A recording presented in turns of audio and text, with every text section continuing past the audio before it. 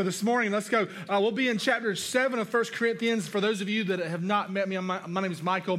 I'm the lead pastor here at Connection Church Savannah, and we are currently in a series going through 1 Corinthians where we are calling this series Undivided.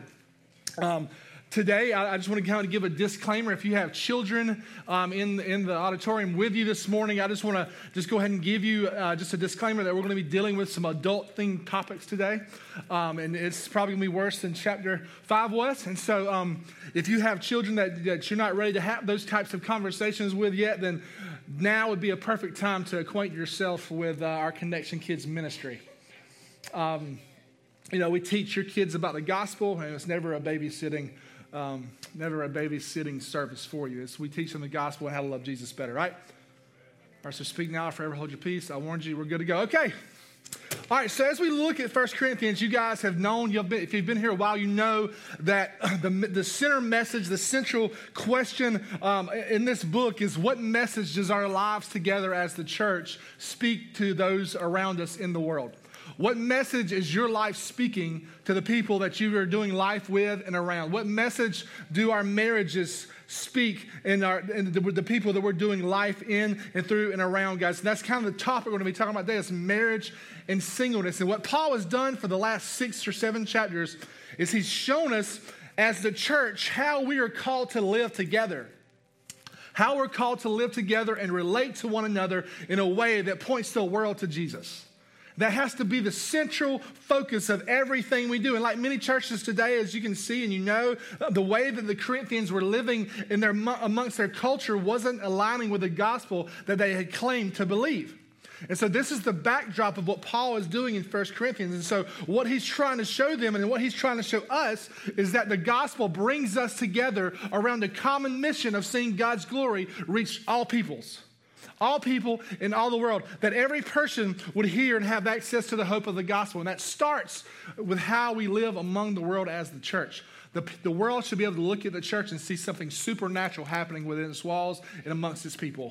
Right. And so as we look at this today, have that as the backdrop in your mind. And so today, we're going to look in chapter 7. If you haven't turned there, go ahead and do that. We have to remember something. We have to remember that Paul, we talked about this in week 1, Paul is calling the Corinthians to look at marriage through the lens of the gospel. He's calling them to look at your marriage, look at your life of singleness, wherever your life finds you at today. Look at your life through the lens of the gospel. Whatever relational status you have today, look at it through the lens of the gospel. And remember, every chapter we've looked at so far, every issue that we're going to see in the book of 1 Corinthians, what the Corinthians were facing, Paul is going to have a common suggestion and a common remedy. Look to the gospel as your standard. Look for every issue, look to the gospel for your example. So, for example, when we're looking at the topic of marriage or singleness, or our marriages, or is our singleness, is it proclaiming Christ to those who are watching? Or is it discontentment and those types of things? And so what you've seen so far, up to this point, Paul's been dealing with unrepentant sin in the Corinthian church. We saw divisions in the church. We saw factions in the church. We saw incest in the church. We saw sexual morality in the church. All these weird stuff that was happening that makes us think that they may not be Christians, but they were, and they were living in a church trying to fight the worldliness in their hearts. And today what we're going to see Paul kind of transition for the next couple of chapters, and he's going to start answering specific questions about some topics that the Corinthian church had written him about for questions on marriage, or questions on spiritual gifts, questions on food that has been sacrificed to idols. Do they have freedom to eat those things? That's a very cultural question that we'll look at in a couple of weeks. And then in the very end, you're going to see them ask questions about an offering that they took up for the Jewish church in Jerusalem. And as we study 1 Corinthians 7 today, please do this. Keep in mind that Paul is replying to specific questions. So the church had written him questions, and Paul is replying to these specific questions. He's not spelling out a complete theology of marriage in this chapter, okay? He's not spelling out a theology of marriage in this chapter, but he's giving helpful, practical, applicable steps in how to use your marriage to magnify Christ. Do you see that? So remember that today. So an important note, we're going to look at in a moment in 1 Corinthians 7. You're going to see Paul. You're going to see him say 2 or 3 things. Like, I give this as a command, not I, but the Lord. You see him say things like, I say this as a concession, not a command. If you've read this week, then you know that's in there, right? And you're like, what does that mean? Is he just giving his opinion? All those types. That's not what he's doing. Paul isn't disclaiming divine inspiration for what he's writing. He's not saying this is not the word of God. That's not what he's doing. What he's doing is he's referring to what Jesus taught when he was on earth. And so what you see is Paul had to answer some questions that Jesus never really delved into. He never had to discuss while he was on earth. But when a question arose that the Lord had dealt with, Paul referred to his words and not his own. Do you see that? And that's what we should do as well.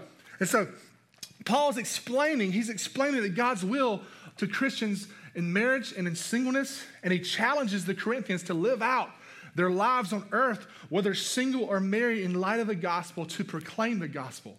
And that's the heart behind everything we're doing today. And so for whoever may be single in this room this morning, don't check out, because I'm coming for you in a minute, okay? Don't check out, because we're coming for you too. So let me pray for you, and then we're going to jump in. God, we love you. We thank you. We praise you. God, you're good. Lord, we're thankful for your love. We thank you for the gospel. We thank you for Jesus. We thank you for the cross. God, we thank you for the resurrection. I pray, Father, every heart in this room would be focused on that. God, I pray that this message would be just penetrate our hearts. God, the word would penetrate our hearts and change us, God, that this message would be about no man, but about your glory. God, I pray that you would receive glory and honor. Father, I pray that we would look to you. God, I pray that we would submit to you, and we would submit our lives to see your kingdom come and your will be done. And I pray that, God, that you would see us through as we have a vision to see your church move forward, God. We love you. We thank you in Jesus' name. Amen. Okay, so anybody know about Henry Ford? Anybody know that Henry Ford was the founder of Ford Motor Company, right? Whenever Mr. and Mrs. Henry Ford celebrated their golden anniversary, a reporter asked them, it says, to what do you attribute your 50 years of successful married life? And he said, the formula. And the guy was like, what? He says, the same formula I have always used in making cars. Just stick to one model. And so as you look at that, my heart is this, is that you would see, like I would say probably most of us are married in this room. When I first got married, I had these rose-colored glasses that I thought it was supposed to be all butterflies and rainbows all the time, right? And that it was going to be glorious, and it was to serve me and to make me look good and all these things. And I've forgotten my experience of reading the Word when I'm called to serve, and I'm called to give my life, and I'm called to sacrifice. And I didn't want to talk about that until I was faced with some very big issues in my marriage where I had to serve myself and not my wife. And so many times we do that in our culture, because one thing I've learned and noticed, and I've had conversations with people this week, because this is a heavy topic. Chapter 7 is a big deal. It's going to rub some of us the wrong way today. I can tell you that right now. Thank God some of you don't have my email, right? And so, like, more people than not are struggling in their marriages. I'm not saying they're on the brink of divorce, but they may be struggling with selfishness. They may be struggling with just this argumentative spirit, about divisions in the house, all these things. I would say more people than not are struggling in that way. And I'll tell you this, if you've been conscious for the last decade, you know that sexuality and marriage in our culture has been turned on its head, right? I mean, it's crazy, but as I think about it, this is nothing new. It's been more than a decade. We have an enemy who's been trying to pervert what God has created in marriage since the beginning of time. And that's what we need to be aware of this morning. I'm not sure if anything has been under attack more than these two things. And so today, remember, 1 Corinthians 7, Paul is addressing some specific questions about their faith that the Corinthians had written to Paul about, and Paul was writing a specific answer. So remember that as you read, context in Scripture is everything. And so remember that as we read. And I also want to remind you of another thing. God has a very clear and perfect standard for marriage. No matter what our culture tells us, no matter what our culture says, no matter how many arguments you have on Facebook, the standard for marriage is found within these pages.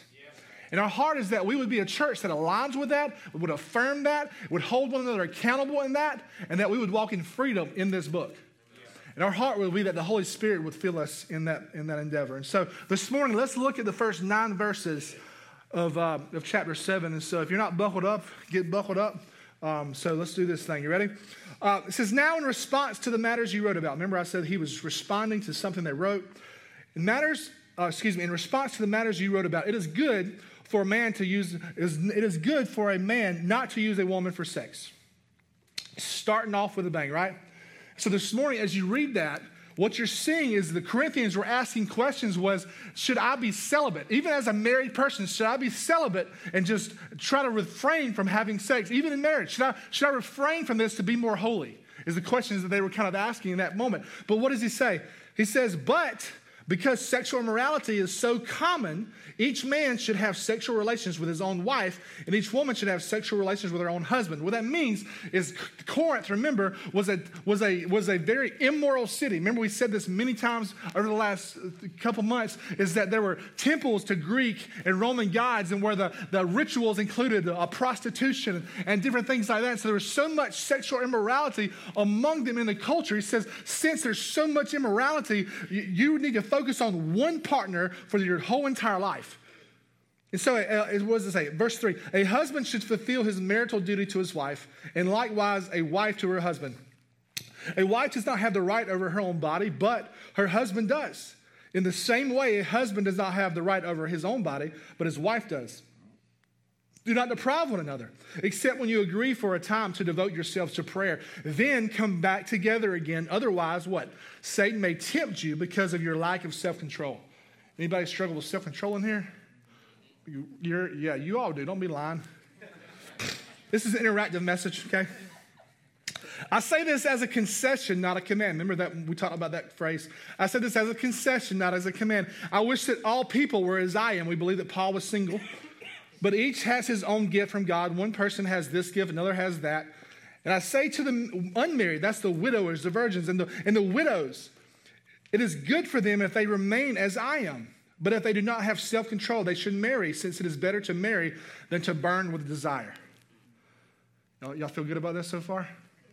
So the first thing I see in here, I have 3 or 4 points I want to give you today. The first thing I see is that biblical marriage guards us from sin. Biblical marriage guards us from sin. So sexual desire and intimacy are so integrated into our soul that what we do with our bodies deeply affects our soul. You see that? So they're so intricately integrated into who we are. What we do, the actions that we give, that it affects our soul. And so marriage, in part, as God designed it, it helps dealing with the overpowering passions of sexual desire. What you see, in the last verse there in verse 9, it says, if you don't have self-control, they should marry, since it is better to marry than to burn with desire. Now, marriage is not just for sex. It's in part is God's design for dealing with passions of sexual desire. And so now, let me tell you this. Before I explain what this passage is saying and what I'm saying, I want to explain what I'm not saying. Can I do that? I'm not saying that wives are responsible for the sins of their husbands. And I'm not saying that husbands are responsible for the sins of their wives. You see that? So husbands, your pornography issue or your lust issue are on you, okay? Not on your wife for lack of intimacy. Can I say that? Okay? Wives, your husband's lack of help around the house or with the kids or with an attention span that's this big, is no excuse for withholding intimacy from your husband. I'm going to try to be equal opportunity butt kicker today, okay? Okay? So, listen, okay? So as we look at this, Christ is sufficient to fulfill every longing of your heart and your soul. Christ is sufficient. And in marriage, in life, we look to him for satisfaction and for security. And if I'm looking to my wife for complete satisfaction and security, I'm going to come up short every time. Excuse me.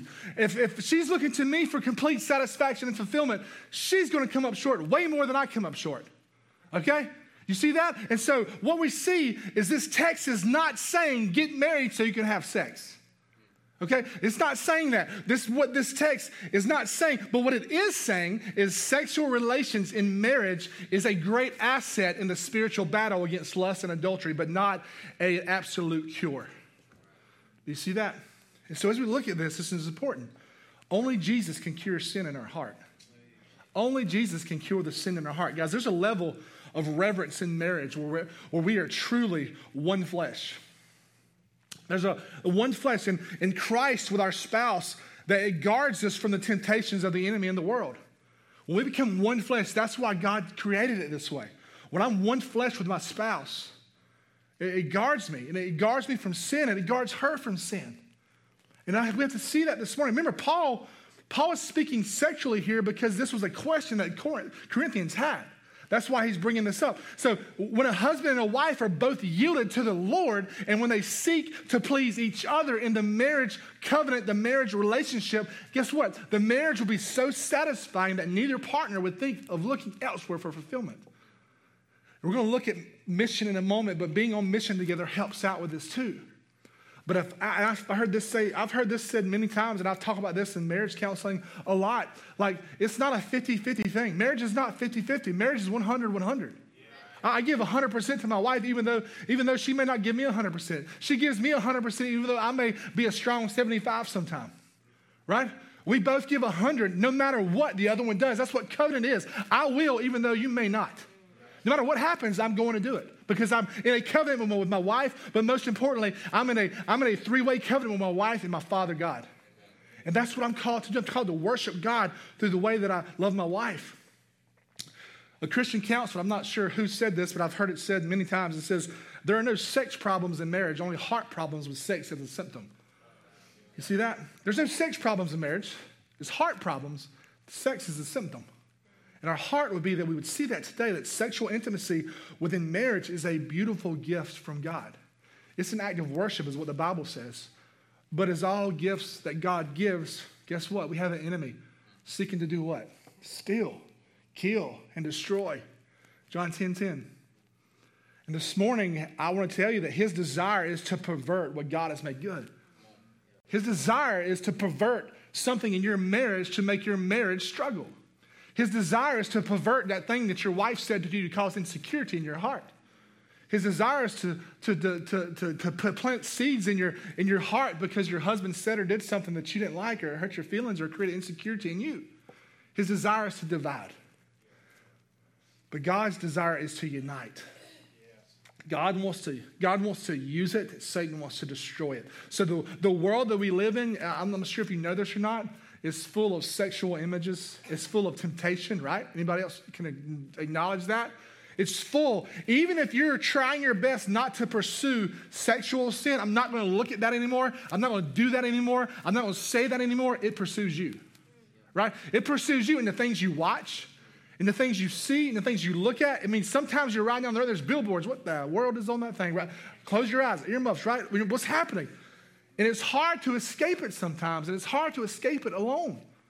And we're called to do life together, and if you're not at one with your spouse, it's hard to escape that. We guard each other from sin. I'll tell you this, marriage and sexual intimacy at their best, what it does is it creates a firewall between a couple and sexual sin in ways that other than just merely physical. It's a spiritual connection. And we shouldn't think of the protection from sexual sin. Let me hear this, please. We shouldn't think of the protection from sexual sin in our lives merely in terms of sexual relations as a physical release of some kind, where like a pressure valve. If we were saying if they don't get it here, they'll get it there. That's the wrong way to think about this. If you're thinking like that, you're seeing this passage wrong, right? It's much deeper than that. Paul is going much deeper than that. And I think in our culture that we live in, which has made sex into a hookup weekend sport, it's very hard for us to grasp what Paul is saying. Listen, God intends in the intimacy of this physical union in marriage that something amazing, something glorious, something beautiful, something spiritual takes place. Remember I told you a moment ago, we reminded you that Paul is telling them to look at this through the lens of the gospel. So sexual intimacy, marriage, you should be able to feel there's something supernatural happening here because the Holy Spirit is indwelled both of us, and we're experiencing a spiritual connection that somebody that is not saved cannot experience. And I'm saying this is something beautiful. The depths of affection, the covenantal intensification, the spiritual union that takes place in this depth of connection, it makes pornography and adultery and lust more and more unthinkable, right? It makes those things unthinkable because that's the real glory of sexual relations in marriage. It guards us from sin because we see the connection between our spouse and our Father God, and it brings us into this place of spiritual connectivity that makes me look at things outside of the world, and it makes me want to vomit because I know what's good, and it's my wife and it's my Father bringing us together. Because it's a picture of Christ in the church, right? That's the heart. Y'all done with this? Is this too awkward? Let's look at verse 10. How about that? Verse 10 to 16, it says, to the married I give this command, not I but the Lord. Here we go again. A wife is not to leave her husband, but if she does leave, she must remain unmarried or be reconciled to her husband, and a husband is not to divorce his wife. So the first 11 verses, we see Paul is talking to Christians who are married to Christians. The next 5 or 6 verses, 7 verses is Christians who are married to non-Christians. So people who were unsaved and one spouse got saved. Now there's an unequally yoked pair. And so Paul is addressing these. So let's look at what he says. But I, not the Lord, say to the rest, if any brother has an unbelieving wife and she is willing to live with him, he must not divorce her. Also, if any woman has an unbelieving husband and he is willing to live with her, she must not divorce her husband. For the unbelieving husband is made holy by his wife, and the unbelieving wife is made holy by her husband. Otherwise, your children will be unclean, but as it is, they are holy. But if the unbeliever leaves, let him leave. A brother or a sister is not bound in such cases. God has called you to live in peace. Wife, for all you know, you might save your husband. Husband, for all you know, you might save your wife. The second thing I see here, the second point is marriage is not about you. And as I thought about that this week, I'm called, if my wife was not saved, I'm called to stay with her, give my life to her, model a Christ-like man to her so that hopefully she would come to our Lord. Hopefully she would get saved. It's a missional way of thinking about relationships, right? Wives, it talks about it in 1 Peter 2. You think about your life before an unbelieving husband. Some of you may be in this place today and you know, hey, my husband's not saved. Hey, my wife's not saved. Paul is saying, scripturally, you may have grounds to leave, but he's saying don't stay because there may be an opportunity for that person to come to the Lord. Be missional in your marriage. Marriage is not about you. Marriage is not about me. Listen, marriage is one of the greatest tools that God uses to sanctify you. Kids are first after that, I think, probably. But let me tell you, guys, we subtly come to believe, even in the church, that marriage is more about self-gratification and less about self-sacrifice. Can we say that? Can you hear that this morning? We've kind of come to our culture. We kind of think, we've kind of been tricked and duped into thinking that marriage is about me and my self-gratification. My wife's not serving me, so I'm going to be mad and put her at arm's length, right? My husband's not serving me or doing enough dishes or clothes, so I'm going to put him at arm's length. It's not about you. It's about Jesus. It's about his name being reached. It's about his name being made famous. And we've allowed our view of marriage, what's happened, to become influenced by the culture we live in and forgotten the biblical standards of marriage. And this is what Paul is coming against. And this is why the divorce rates, even in the church, are through the roof. We live in a divorce culture. You're not making me happy, I'm out. You're not doing it for me, I'm out. You don't satisfy my desires, I'm out. We don't have sex enough, I'm out. I'm going over here. We don't do this enough, I'm out. You spend money this way, I'm out. And so we have these, and it happens, it spills over into the church. I don't like the way that pastor preaches, I'm out. I don't like the way the worship leader leads, I'm out. I don't like what they're doing in their ministries or their programs, I'm out. And we're called to be together, united, no matter what. And I'll say this, if my wife never again showed me any sort of sexual intimacy in my life, I'm called to stay and love her like she was. I'm called to stay and love her no matter what, because it's not about me. It's not about me, and it's not about you. We're called to give ourselves to them. But Paul points and he paints a different picture of marriage for the Corinthians than what we see in our culture. You can look over in Ephesians chapter 5 really quick. Same author to a different church. Ephesians chapter 5, we talked about this a few series back. Verse 22, it says, wives, submit to your own husbands as to the Lord, because the husband is the head of the wife, as Christ is the head of the church. He's the Savior of the body. Now as the church submits to Christ, so also wives are to submit to their husbands in everything. Husbands, love your wife just as Christ loved the church and gave himself for her, to make her holy, cleansing her with the washing of the word, He did this to present the church to himself in splendor, without spot or wrinkle or anything like that, but holy and blameless. In the same way, husbands are to love their wives as their own bodies. He who loves his wife loves himself. And as I read that, and if you're looking at that as a woman and saying, it says submit to my husband, I don't like all that, this is 2021. Or if you're a husband and saying, I have to lay down my life for my wife and die for her, what does that mean? I got to lay down my life in front. What you're seeing is death to self, not personal gratification, is the central purpose of marriage in God's eyes. You see that? Death to self and not personal gratification is God's purposes in marriage, because that is what reflects the image of Christ to the world. As we look at this today, we have to see that. But sadly, we don't see this lived out much among God's people. What we see played out in entertainment, in movies, what our flesh craves is a marriage that simply fulfills our own desires and quenches our own passions. Does anybody else struggle with that? Or is it just that, yeah? And I'll tell you this is what I've learned in reading Scripture. In marriage, God is more concerned with your holiness than your happiness. God is more concerned with making you like Him than He is with you being happy. You're like, some of you are like, whoa, what? God cares about your heart and making you like His Son so that you can be a good representation to the world of His love and mercy and care. That's the heart this morning, guys. Let me tell you, most of the issues in this room or in this world in marriage, I would say 99% of the issues in marriage stem from unmet expectations of some kind. Can we agree with that?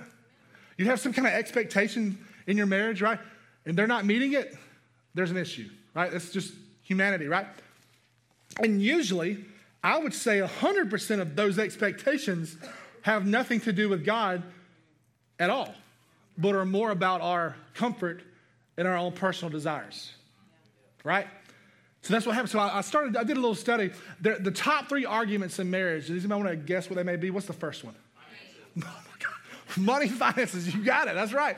It's number one. The number one issue in marriage, number one argument in marriage is money and finances. What we're going to do with our money. What's the second one? Oh, this was a little bit different. Sex, affection, and attention. Sex, affection, and attention. So money and sex are the main 2 arguments in marriage. The thing that divides us the most are money and sex. It's like, what? The third one was time. You're not spending enough time with me. I'm not getting enough of your time. So I think that can probably be lumped into sex, affection, and attention.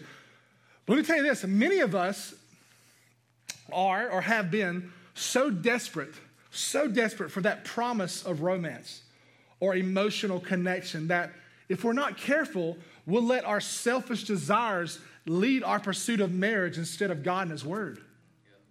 Right? And so as I think about that, we come to believe that marriage is only worthwhile when we find our perfect spouse for us. Right? We think that someone to meet our specific needs and completes us in our fantasies. Right? My daughter dresses up as a princess all the time, and she's fantasizing about just being a princess who rules the kingdom, right, or whatever. And so I think at a certain age, you have a turn where you start seeing daughters want to marry their dads, or daughters want to thinking about marriage and being a beautiful bride, and that's a beautiful picture of Christ and His church. Yeah. But Satan comes in and perverts that. And it turns us inward and makes us selfish. But what happens is he tempts us to look for that lost puzzle piece, that thing to complete us, the missing link, the other half of our heart, right? Some of y'all are like, throw up in my mouth, right? Blech. Something to make us whole, to satisfy us in ways that we've created in our minds to be satisfied. But you mean tell you what that is? That's an idol. Because Christ is the only thing that can do that for us. If you're trying to get your wife or your husband to be the missing puzzle piece or the missing link to make you happy, or the other half of your heart to make you whole or to make you satisfied, you're worshiping an idol and not Christ. That's a hard teaching, but it's true. I've been in the boat. I know I've done it. Guys, Jesus leads us towards a life of godliness fueled by joy in Him and Him alone, and concern for others, not personal gain, not personal gratification. And as you read this text, what you see in marriage, this plays out in things as small as the thermostat setting at nighttime. Right? Who's ever had an argument about that? Anybody? Everybody? Okay, a few of us. or as serious as practicing patience with struggles with sexual intimacy. I'm not going to ask for a raise of hands in that. But you know what I'm talking about. The more we put sin to death in our life, the more we let sin die in our life, the more that we'll experience the true joy of marriage as Christ designed it. Now, I want to tell you, John Piper, probably a guru on marriage, he says, true satisfaction in marriage comes when we reflect the true nature of the one that satisfies us completely and eternally. True satisfaction. Who wants true satisfaction in their marriage? Every one of us. It comes when we reflect the true nature of the one that satisfies us and completely and eternally. That means I'm a servant to my wife and not somebody who's begging to be served. Jesus, he gives the best example. Philippians chapter 2, you can see a perfect example of that. He gives the purest example of the life that we are to live in marriage, showing that we are most fulfilled when we use our lives to serve rather than to be served. Right? It's hard, man, to do that. But that's the life we're called to be. If you're saying, hey, Michael, I'm a Christian, I'm a follower of Jesus, this is what you're called to. And many of you in this room are struggling right now with satisfaction, fulfillment, because you're not living this way. You're trying to say, I follow Jesus, but you're trying to set the ground rules in your own life. And that's just the truth we see in Scripture. People have been doing it for ages. God's given you freedom, but you choose to step back and try to do it your own way. And God's calling you into freedom, and he says, come, follow me, do what I've done. This is what covenantal marriage is all about. I'll do it even if you won't. Christ still died while we were still sinners so that we might be saved. I'm still going to go to that cross even though you might not follow me. So can you say that in your marriage? I'm still going to go to that cross even though you might not fulfill me in the way that I want you to. I'm still going to serve you. I'm still going to give you my all even though you might not be who you call me to be. This morning, this is how the world will see Christ in us. This is what Paul is saying. This is how the world will see Jesus in you. This is how the world is going to do it. This is how we, the church, should challenge each other to live. This morning, if you're in a connect group, if you have a brother or a sister in this room that's struggling in their marriage, guys, we're not called to tolerate sin. Guys, tolerance is the opposite gospel. It is opposite of the gospel of Jesus. We're called to call each other to higher ground, to live in a life of a servant. Let's skip over to verse 29. We're going to read verse 29 to 35. Now he's turning his attention to unmarried Christians as well. So what you're seeing here is we're not quite to the unmarried Christian part yet, but we're getting there. So just hold on real quick. Okay, we're good. It says, this is what I mean. Brothers and sisters, the time is limited. So from now on, those who have wives should be as though they had none. He's not saying you should act like you ain't married, so don't go there, okay? Those who weep as though they did not weep, and those who rejoice as though they did not rejoice, those who buy as though they didn't own anything, and those who use the world as though they did not make full use of it. For this world in its current form is passing away. So that, to summarize what that means in layman's terms, what that means is don't live like the world. Don't view marriage like the world. Don't view finances like the world. Don't view your job like the world, because time is limited. Christ has come. The end is in sight. So live in light of that in a way that you're able to be different in front of the world. Don't treat your wife or your husband the way the world would treat your wife or husband. Don't spend your money, your time, your treasure, your talent in the way that the world would do. You're not trying to blend in. You're trying to stand out and be set apart and holy. And so today, remember that. Verse 32. I want you to be without concerns. The unmarried man is concerned about the things of the Lord, how he may please the Lord. But the married man is concerned about the things of the world, how he may please his wife. We're going to talk about it in a second, so don't think marriage is bad. Marriage is good. On the surface, it may look like Paul is saying marriage is bad. He's not, okay? We're going to get in that in a second. The unmarried woman or virgin is concerned about the things of the world, so that she may be holy both in body and in spirit. But the married woman is concerned about the things of the world, how she may please her husband. I'm not saying this for your own benefit, not to put a restraint on you, but to promote what is proper, so that you may be devoted to the Lord without distraction. This is my main point this morning that I want you to see. My main point off of this text is biblical marriage is always missional. Biblical marriage is always missional. If you're a Christian and you're married, you should be missional through your marriage. If your wife or your spouse is not your biggest ministry partner, you're missing it. You're missing the point of biblical marriage. Our culture has taught us to be married to receive something from each other, to make one another better, to just exist in the world. God has put you together to be missional. And we've already established that marriage is not about you and it's not for you, but it's a mirror that reflects Jesus' sacrifice of our sin. But when you focus your marriage on God's mission, guess what? Your marriage gets better. Can we agree with that? Like, two important things in this passage, what we see, Paul says that marriage can be a distraction from serving the Lord. I'm like, Paul, wait, what? So what happens is marriage done in the way of the world divides our hearts. So if you're trying to say, hey, I'm a Christian, I follow Jesus, and everything in my life, but your marriage is structured after the world, you're going to have divided interests. You're going to try to be living one way over here and one way over here. You see that? So and when we're single, we don't have to have a spouse to consider in that way. We can focus all of our attention on serving the Lord. We're not double-hearted or double-minded. The second thing I see is marriage can be a doubler. Marriage can double your influence in the world as a Christian if you're focused on Jesus in your marriage as well. If your marriage is aligned with what Jesus has, you're going to be so focused and driven, you're going to be very effective. If both of you are serving the Lord, if both of you want to serve Jesus first, then marriage can make you better at serving God. Do you see that?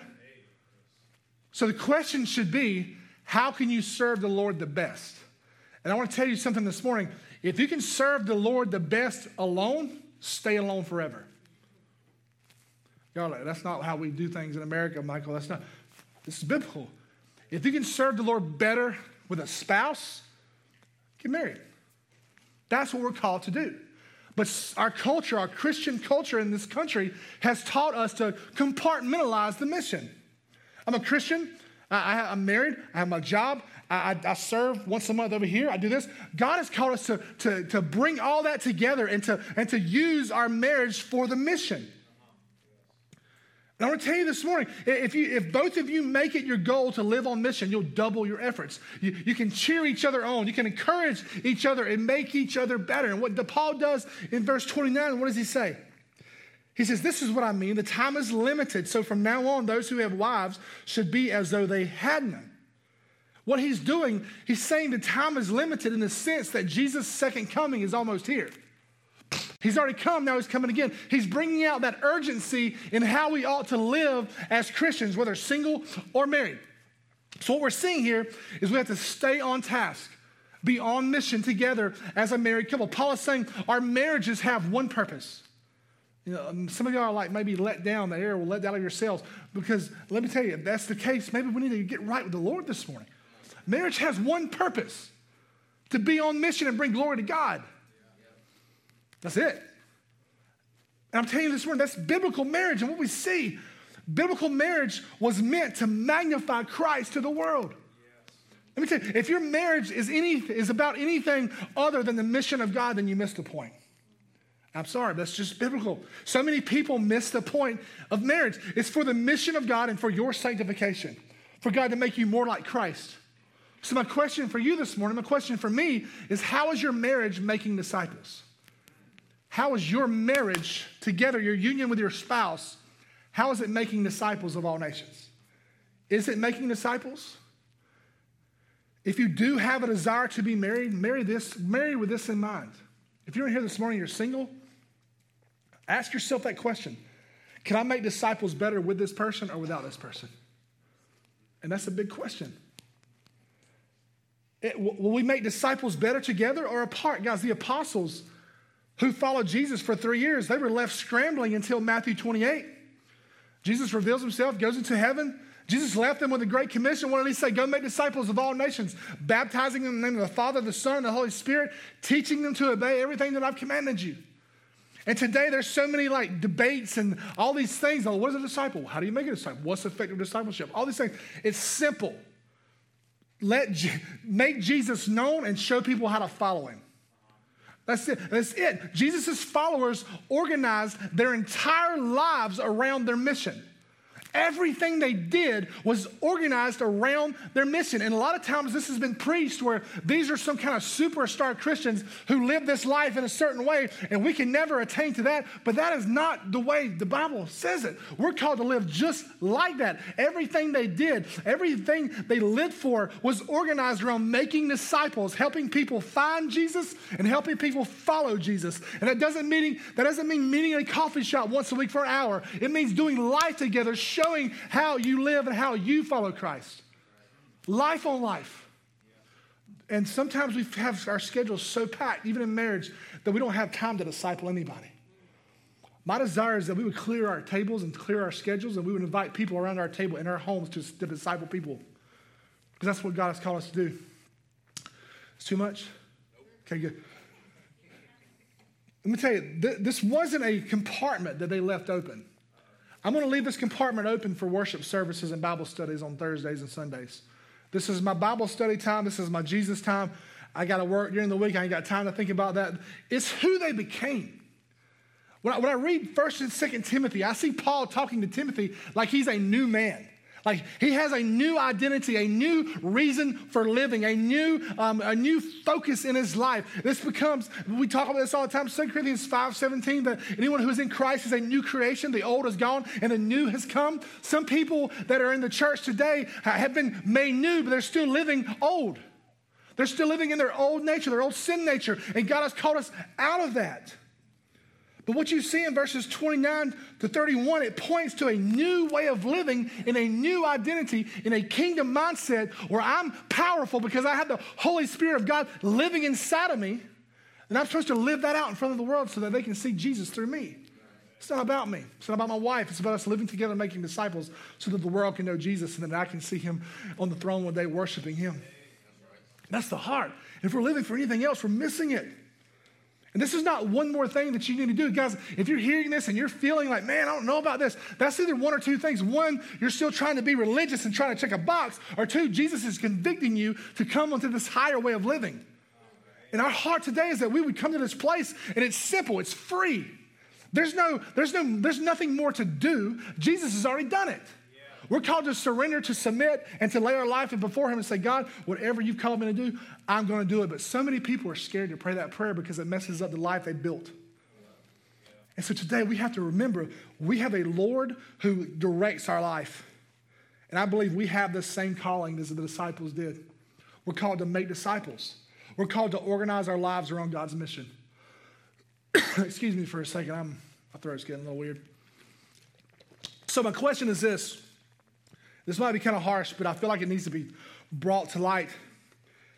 If the church is not making disciples, if people in the body, the organism, the church, not the building, the people, if the people are not making disciples, what does that mean? I mean, have we given into some sort of cultural Christianity? I think yes. If you look at any church in America, you can see there's a lot of consumerism in the church. But could it be that the reason many people in the church don't make disciples is because they aren't disciples? Because you think about this for a minute, what does he say? Jesus says what? My sheep know me and they know my voice. Right? My sheep know me and they know my voice and they do what I say. They follow me. And so this morning, I'm not saying that you're saved or you're not saved because I don't know. Only you know that. But if you've struggled your whole life to say, I'm a disciple maker, I'm not a disciple maker, you're not giving your life to see that happen, there's at least a reason to question where you're at with the Lord. A reason to ask the question, to say, Lord, where am I at? Show me where I'm at. Guys, the mission as Christians, the mission of God is our top priority. Single or married, our mission is to make as many disciples as we can before you die. The mission as Christians is our top priority. It should influence everything about us, where we live, where we work, how we spend our money and our time, everything. It should be about, so we should be consistently and constantly asking, how can we make more disciples? You can ask Savannah, I talk all the time, hey, is our life structured in a way where we're making disciples? Are we doing this? Are we seeing people come to Christ? Are we seeing people shepherded in a good way? Are we seeing people take next steps of their faith? Are we seeing people saved and baptized? Only the Holy Spirit can do that. But are we being faithful and administering the gospel to people in a way that's clear and effective and righteous? It's a good question to ask yourself. I don't know. We should be constantly asking how we can make more disciples. Let me tell you, this may be a new idea for you. Maybe this has never been preached in your life or the churches that you've attended. Maybe making disciples isn't a priority for you. Maybe it's on your radar, but it's something you've never done or prioritized because you haven't understood what making a disciple is. We believe at Connection that a disciple is someone who is a missionary. They're free with the gospel, give the gospel away. They're a worshiper. They're a servant. They're a member of God's family. They're a church member. They serve the local church. And they're a steward of God's resources. Those 5 things is how we identify a disciple in this place. So are you a member? Are you a member of God's? Are you an active member of the church? Are you giving to see its ministries pushed forward? Are you serving its people? Are you serving your community? Are you a good steward of the resources that God's given you? Are you a missionary? Do you share the gospel? Are you a servant? Do you serve people? So those are the questions that we need to ask ourselves so that we can give it away to other people. So Jesus says in Matthew 28, all authority in heaven and on earth has been given to me. Put yourself in the disciples' shoes. They've walked for 3 years with the Son of God. They've seen the miracles. They've heard the teachings. They've seen all these things happen. He has his glorified body. He's standing before them. He says, all authority in heaven and earth has been given to me. Please picture that in your head for a second. There's nothing, there's no inch of eternity that God does not have control of. You understand that?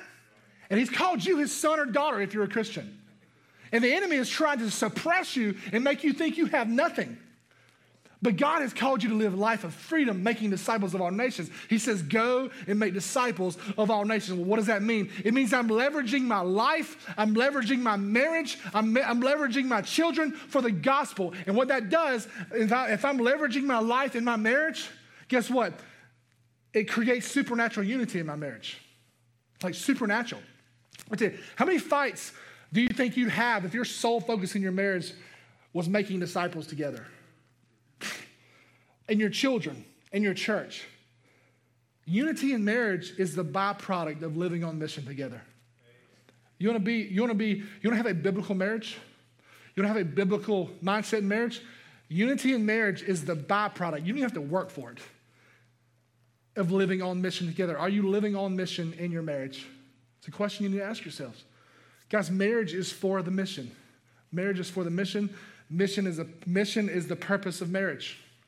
But here's the problem. Can we get real for a minute? Before we move on, many people idolize marriage, and it takes them off mission. Can I get a witness on that? I'm telling you right now, man. I'm telling you, I've done it. I tell Savannah all the time, like when we first got married, I was an idolater. I worshiped marriage because I had this picture of marriage and I thought it was supposed to be like, and guess what? It wasn't like that. So it messed me all up. And I was, for a few years there, I was kind of lost in the whole thing. God showed me what it looks like. Many people idolize marriage and it takes them off mission. Let me tell you, it's so easy to idolize marriage, but you can't worship an idol and Jesus. Because what happens is idols never create peace or unity in the heart of a Christian. It creates confusion and regret and depression and oppression. And that's where many Christians in our culture are at. Maybe you've heard this said, or maybe you've said it yourself. Many people argue all the time, will I know my spouse in heaven? Anybody, will I know my spouse? Will we be married in heaven, right?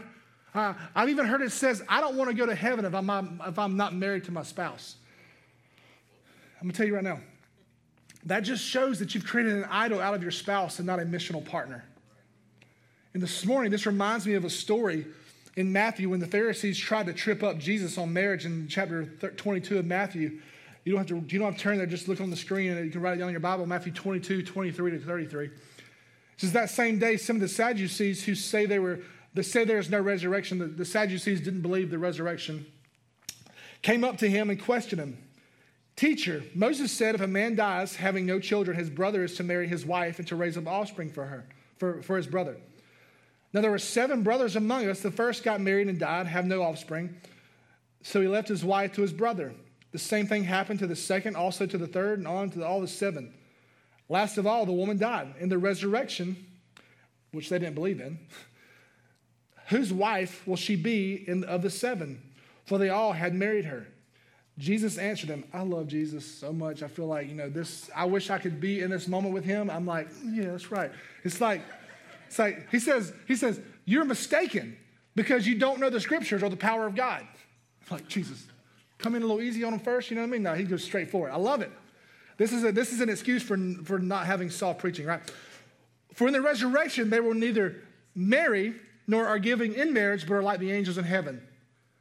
Now, concerning the resurrection of the dead, haven't you read what was spoken of you by God? I am the God of Abraham and the God of Isaac and the God of Jacob. He is not the God of the dead, but of the living. And when the crowds heard this, they were astonished at his teaching. There in heaven, there'll be no marriage because there'll be no need for it, because the eternity in Christ and all of his glory will be revealed. The thing you live for in your marriage will be a reality. And a lot of people are duped into thinking, they have a low view of God, into thinking that if I'm not married in heaven, I'm not going to be happy. I'm going to tell you right now, that means you do not know Jesus of the Bible. Because anything else in heaven is not going to make you happy other than Jesus and being in his presence and glorifying his name for all eternity. That's it. That's all there will be. We need to elevate our view of marriage and mission and evaluate it and see if we realize that marriage is a tool for mission. I'll tell you this. We tell our children all the time, I've been guilty of this, even though they're 3, that they need to go to school and graduate, right? They need to go to college and graduate. They need to get a job and make tons of money. They need to find a smoking hot spouse. They need to get married. They need to have 2.5 kids, and they need to retire with a bunch of money, right? That's pretty much what we say, right? Guys, remember we talked a few weeks ago about John Piper's sermon about seashells? These are seashells.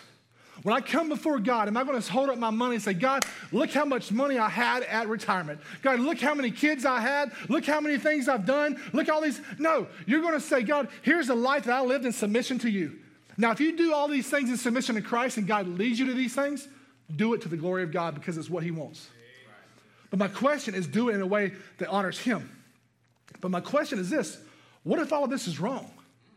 What if we're forcing our children to think about marriage as a merit badge of honor when God may have called them to a life of singleness? What if God has called them to be a missionary in another country, not married? And we're saying, get married, have kids. What if our pressing and pushing for marriage and grandchildren is sinful because it goes against what God may have planned for their life? What if our teaching our kids to idolize life goals and achievement instead of worshiping God in a life of obedience? What if instead of being a voice for God, we've become a voice for the enemy in our child's life? That's a question that we need to ask. And this is biblical questions. Like, what if instead of following the cultural norms of our day in marriage, we say, follow Jesus and do what he says? Instead of doing that, raise your child in a way where he loves or she loves Jesus so much that he honors or she honors him before any man or woman. And if she or he does get married, it's because they can serve Jesus better together. And what if they go and they're single for the rest of their life, here, abroad, anywhere, they can serve Jesus better? What if we celebrated that instead of cursed it? Today it's important that we need to see that marriage in the Bible is missional. If you're married this morning, how are you living missional in your life? It's a question. How are you living on mission?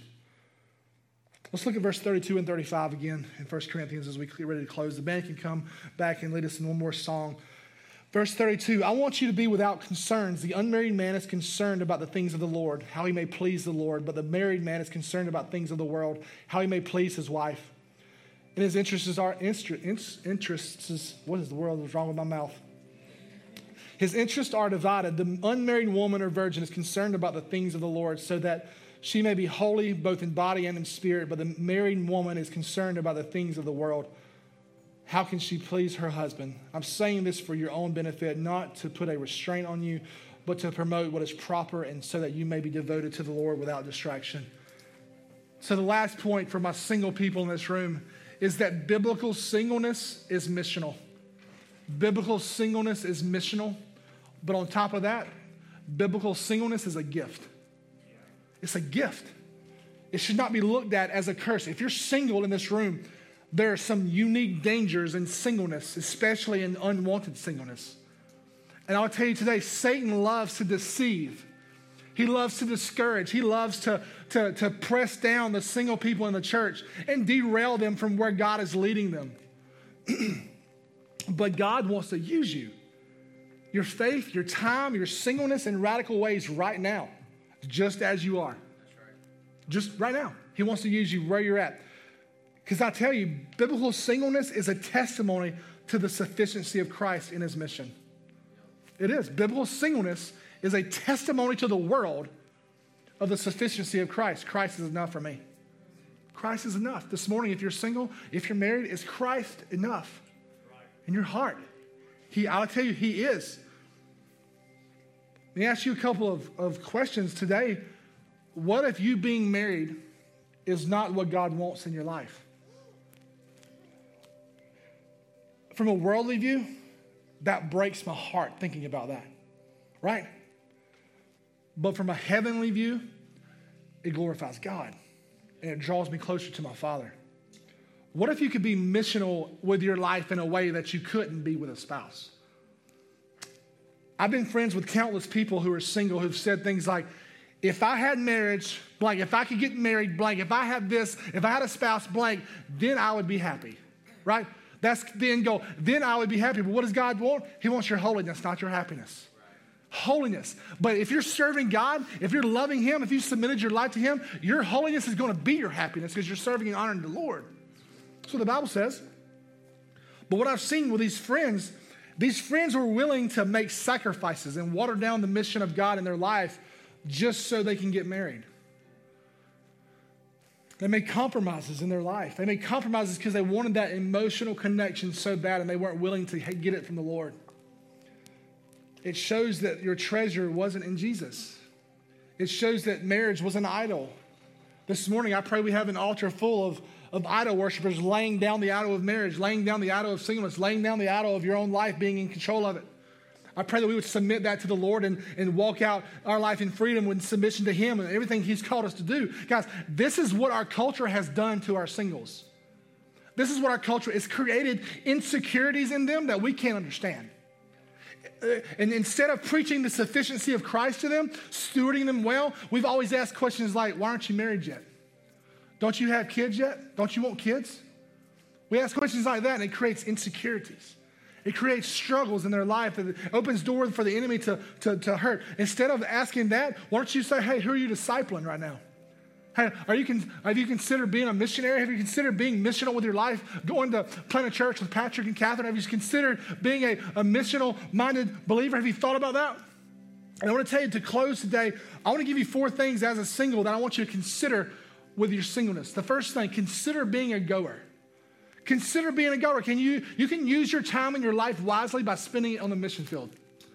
Consider going. Let yourself be sent out to an unreached people group or a church planting team somewhere.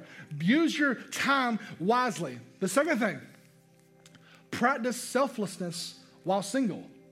Because I can promise you it won't get any easier when you find a spouse. Philippians chapter 2, verse 3, do nothing from selfish ambition or vain conceit, but in humility count others more significant than yourself. This will only get harder when you get married, so practice now. Be mindful of the needs of others, especially those people in the church. Consider contributing to the needs of the church, serving, giving, going. Get invested in the life of the body, engage, serve people, love on someone new. The third thing is spend time with married people. This might get awkward for some people. Spend time with married people. Single people need examples of flawed but faithful marriages. Single people need examples of some people who are messed up but they're married, right? How many people got some jacked up marriages? We all do, right? We all struggle. I mean, we're all selfish in some way. Spend time with people so you can see that played out in a Christian way. Look for opportunities to be a regular part of a married couple's life and family. And then the last thing, the fourth thing, is while you wait, hope in Jesus more than marriage. While you wait, hope in Jesus more than marriage. If you'll do that, I promise you, whether you stay single forever or whether you get married, you will be in the right path to be faithful to God in your life. Because I'll tell you this, focused on the harvest that God has called you to go after, and you're bound to find a helper. If you focus on the harvest of seeing disciples made, you're bound to find somebody running alongside of you that naturally fits your life. So find someone who is after the mission. So whether you're single or married this morning, be on mission. And so I'm going to tell you this morning, I told you a moment ago, like maybe some of the reasons why we don't make disciples is because we're not a disciple. We don't hear the Lord's voice leading us and guiding us. Maybe that's you this morning. Maybe you've been married and maybe you have been worshiping the idol of marriage. Maybe you've been selfish instead of selfless. Maybe you've approached marriage in a way that honors you and not God. Maybe you're single in here and you've made compromises in your life where you've given yourself over to lust or pornography or passions of your flesh or whatever it may be. I pray this morning that you would come to this altar and release that, because God has given you a life of freedom through Jesus. This morning, if you don't know the Lord, if you've never heard the Lord's voice in your life, the Bible says that my sheep know my voice. They know me. If you haven't heard his voice leading and guiding you and gently calling you to himself, maybe this morning is the time where you come to faith in Christ and say, hey, I believe in what God has done for me on the cross through Jesus, and I want to live my life in surrender and submission to that. Some of you have heard that message so many times it's become numb. I've heard the gospel so many times it's just numb. I pray this morning as we spend this last little moment with the Lord that you would remember that the bloody Savior on the cross was done for you and done for me, so that I can live with him in eternity, free from sin, free from shame, free from death. And I'm called to pass that on to my brothers and sisters in this body, but also outside of this body. So this morning, if you don't know Christ, I pray that you would come to faith in Christ. The Bible talks about it in Romans that God made him who knew no sin. Jesus did not know sin. Came down to earth, lived a perfect life that you should have lived, that you were called to live. Because of your sin, you were marred, you were unable to do it. To be sin on your behalf. The Bible says he made him who knew no sin to be sin, to become sin, to be the object of sin, to be the object of God's wrath. So God's wrath that was poured out on Jesus was meant for us, so that we can become the righteousness of God. What kind of crazy transaction is that? To me, it's wild. To him, it's love. This morning, I pray that you would come to the saving knowledge of who Christ is. If you know this morning, like, hey, Michael, I've never surrendered my life to Christ. I may have given him lip service, but I haven't ever lived it out. Find a prayer person on this wall and come give your life to Christ. Say, hey, I need Jesus. Find me. I would love to pray for you. Come to this altar. If you're struggling in your marriage, find a prayer person. Let's pray over you this morning. Let's quit playing games with the gospel. Let's quit playing games with the church and be the church that the world needs, that Jesus has called us to be. So as I pray, you come. Don't wait. Don't play anymore. Let's get this thing right. Let's get this thing right. Let's get on mission with our marriages. Let's get this thing right. Get on mission with our singleness. And let's be a church that glorifies and honors God. So let me pray. As I pray, you come. God, I thank you. I love you. I praise you for who you are. I praise you for the gospel. I praise you for marriage and for singleness. God, I praise you for your mission. God, thank you for letting us play a small part in your glorious mission. God, thank you for letting us be a part of what you're doing in this world. Father, I pray for the person in this room that is far from you. God, I pray that you would bring them to you, Father, that you would grab their heart this morning, Father, and save them. Father, I pray for the marriage in this room that has just become just monotonous over the years, that you would breathe new life into them, God, to make them missionaries for your kingdom. Father, I pray that you would let them live the rest of their lives out together on mission for you, God, laser focused on making disciples of all nations, starting where they live, in their neighborhoods, in their homes. God, to see your name made famous, that would be the motivation of their life, not making money, not making much of themselves, not making much of their house, but making much of you, Father. Lord, this morning I pray for a spirit of surrender to fall over this church. I pray for a spirit of revival to fall over this church. God, I pray for the Spirit's power to do its work in our lives. God, I pray that we would not quench the Spirit of God anymore in this place. But God, that we would live with open hands and open hearts to whatever you want us to do.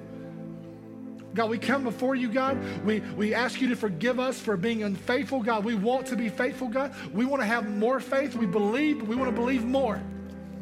God, we trust you, but we want to trust more. God, we love you, but we want to love you more. We love you, and it's in Jesus' name. Amen.